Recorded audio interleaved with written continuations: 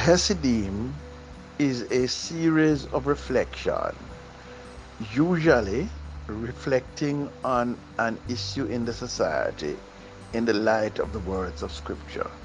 You're welcome to join us each time and to send your questions or comments by way of a voice note. Look forward to hearing you and speaking with you.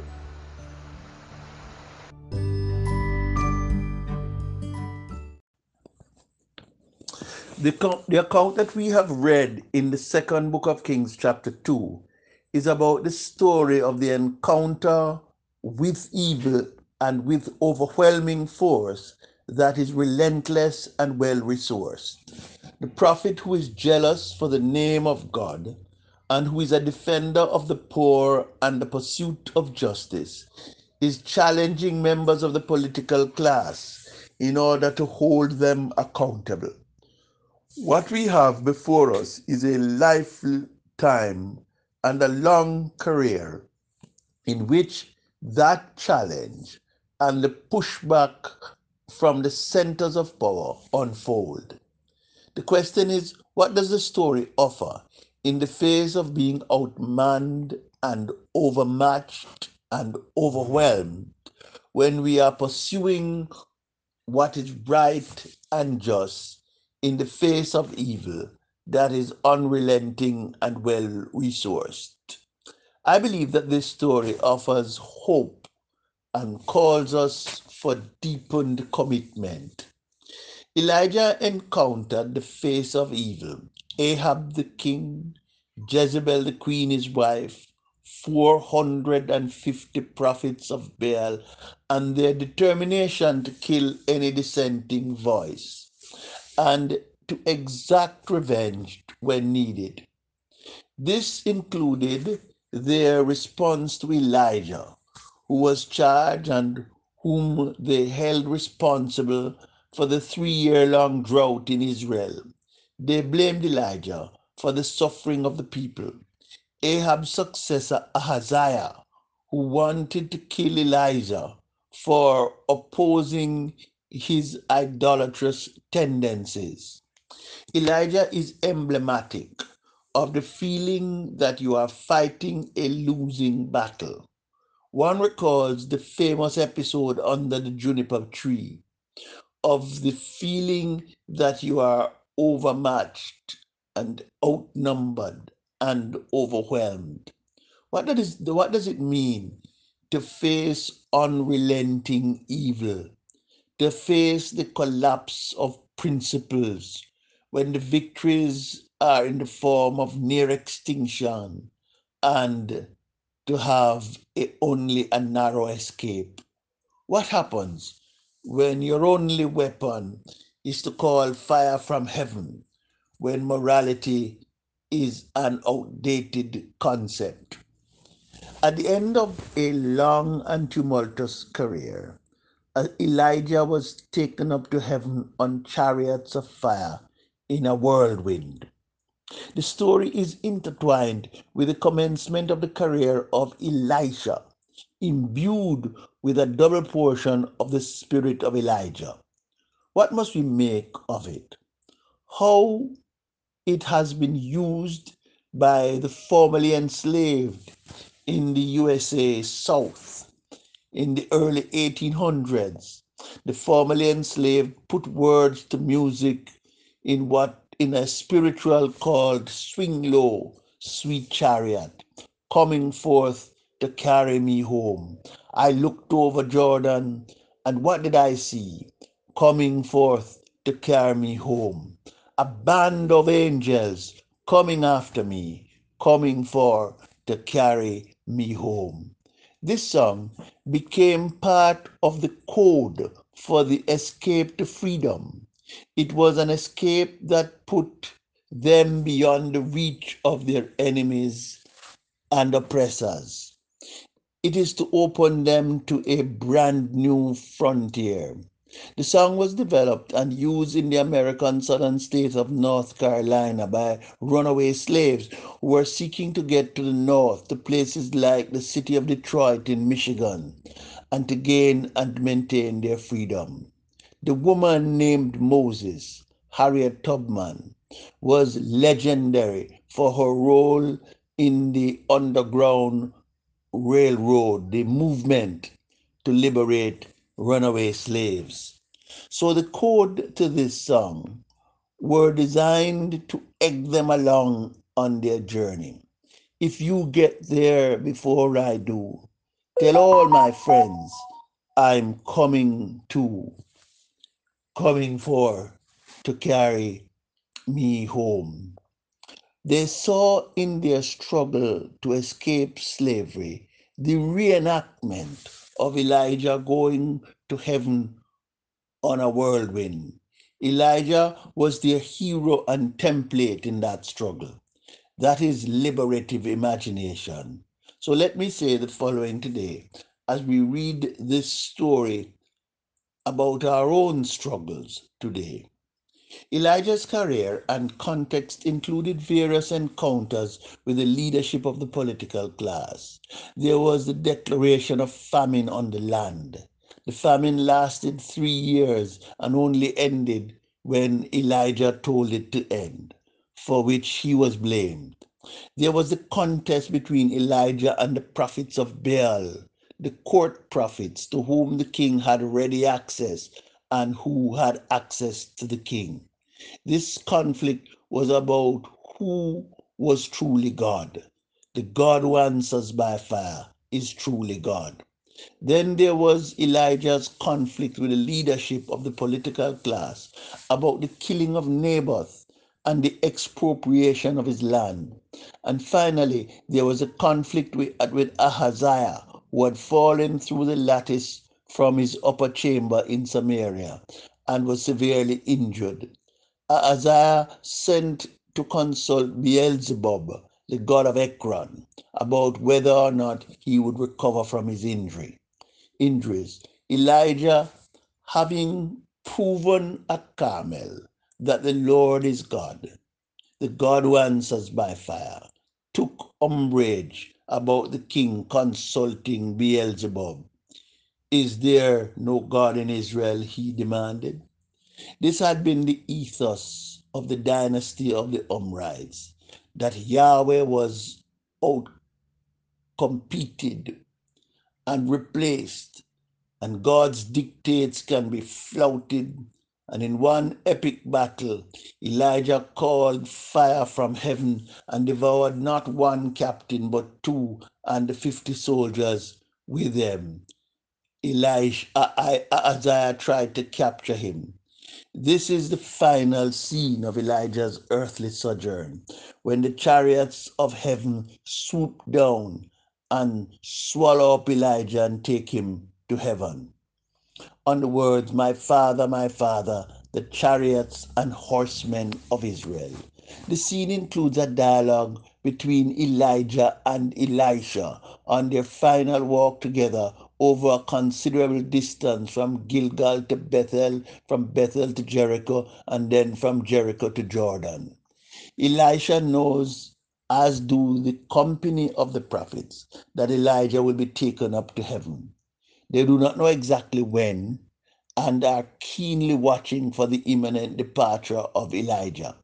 Elisha makes a final wish known to Elijah that he be imbued with a double portion of the spirit of Elijah. If you see me when I'm being taken up into heaven, the wish will be granted. When Elisha sees and shouts, my father, the chariots and horsemen of Israel, Elijah's mantle falls to the ground. He picks it up and with it he struck the Jordan. Elisha gathers Elijah's mantle and tear it into two pieces, and with it he himself crosses the Jordan again. What are the lessons from Elijah being taken up into heaven on chariots of fire? I identify three. The first is that God has ways to engineer the escape, the deliverance, and the rescue of God's people, ways that defy imagination. Do not count out God. God has resources. God has options. God has ways that we do not know of. There are three scenes of people being taken up into heaven in the history of mankind in the Bible. There is Enoch, the one that no one witnesses. He walked with God and was not because God took him. There is Jesus, who was taken up into heaven comparatively unspectacularly before the watching eyes of his disciples. And there is this spectacular scene of Elijah being whisked away by chariots of fire. Throughout his life, there was always a sense of God's reserve capacity. But often we saw it in near misses. But God must not be underestimated. God has ways. And this shows you but a glimpse. This is one chariot that we saw. What if we saw the whole Calvary? It swoops down and disappears in the twinkle of an eye. There is more, vastly more. The oppressed need to know that those that are with us are more than those that are against us. God has ways. God has options for the rescue and for the deliverance and for the escape of God's people. Captain Goodman just happened to be the policeman with his wits about him in the Capitol building on that fateful day of January 6, 2021, that took charge of the escape from injury of the Congress and the members of the Senate. Now he has been given a Congressional Medal of Gallantry, of Honor for Gallantry. It is ironic that these most underrated people, abused, maligned, and excluded, but the agents of salvation. God has ways, God has options. Do not count out God. May I ask that Elijah's escape on chariots of fire informs your perspective in the struggle, in our context, and in our world? God has ways. Wait on God. Look to God. So it is time to renew our liberative and redemptive imagination, not just from Rona, Corona, as the people call it, but from systems of oppression. It is time for us to look over yonder, to lift up our eyes and to see that our redemption draweth near. It is time to lift up our eyes unto the hills from whence our help comes. Elijah's flight to heaven is a space for all of us to hope. He is an exception, but only in the way which he escaped, not in the experience of hope and deliverance and rescue and escape. God comes to the aid of God's people in the day of trouble. I will hide you in my pavilion. In the secret place of God's tabernacle will God hide us. Elijah is emblematic of what is available for all of us.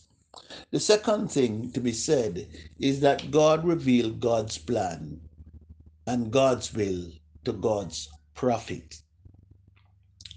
Nowadays, the question arises as to who is a true prophet, and it is moot. There are many charlatans making self serving claims. In this story, we get a glimpse of people who have entered the sword and have heard God speaking with God about what God is going to do. Elijah knows what God is going to do. Elisha knows what God is going to do. The schools of the prophets at Jericho know what God is going to do. The school of the prophets at Jordan know what God is going to do. As far as they are concerned, it is an open secret. The plan of God for the weather and climate of Israel, for the health of the king, and for the future of the prophet are made known, and the prophets by their insight, indicate that they know God and that they know God's word and that they are obedient to God's will. And therefore, they will unveil the purpose of God and the character of God. The prophet is deeply committed to the hallowing of God's name. This is why Elijah stands up to Ahab and again stands up to Ahaziah. And this is why he comes to the defense of Naboth at his vineyard. It is not a matter of just random interest, but of deep insight. Notice that all the prophets were in on what is happening. This is to be contrasted to religion nowadays with prophets for profit that are playing games. They are not engaged with justice and with life and with holiness as was Elijah. This is the standard to which we should hold our religious leaders accountable, those who are making claims of divine insight. The third thing is that God is building out and preparing for the future. Elijah's departure includes the anointing and equipping of Elisha. God does not have just one man. God does not leave God's self without a witness. God, who is the God of creation, is the God who calls and the God who equips. The work continues, and however gifted are those who now serve God in positions of leadership, God is seeking to improve upon them. Notice that the succession plan was already in place for Jehu and Haziel and for Elisha. God is a God of the future. God is a God who is to come. He calls Elisha from plowing with oxen on his farm and puts a ministry in his hand, uses him to change the world. God changes the focus of the ministry of Elisha from that of Elijah. Elijah was concerned with the holders of public office and their conduct. Elisha was concerned with the lived reality of the people. He was a man with miraculous powers. God is not restricted to one type and one set of gifts and one focus of ministry. It is a multi-pronged struggle. All kinds of gifts have their place. This is what we must know. Some are pioneers and some are plodders, but they are concerned with the nitty gritty. So God whisked Elijah away. This is our hope, not an escape. Our hope is hope that God will make a way. The whisking away is not an end, it is only a new beginning. It is time for us to invest in new beginnings. Tide is turning, and new talents are emerging with new imagination. With them, and with God, and with us, a new day will dawn. Let us be ready for the moment. Amen.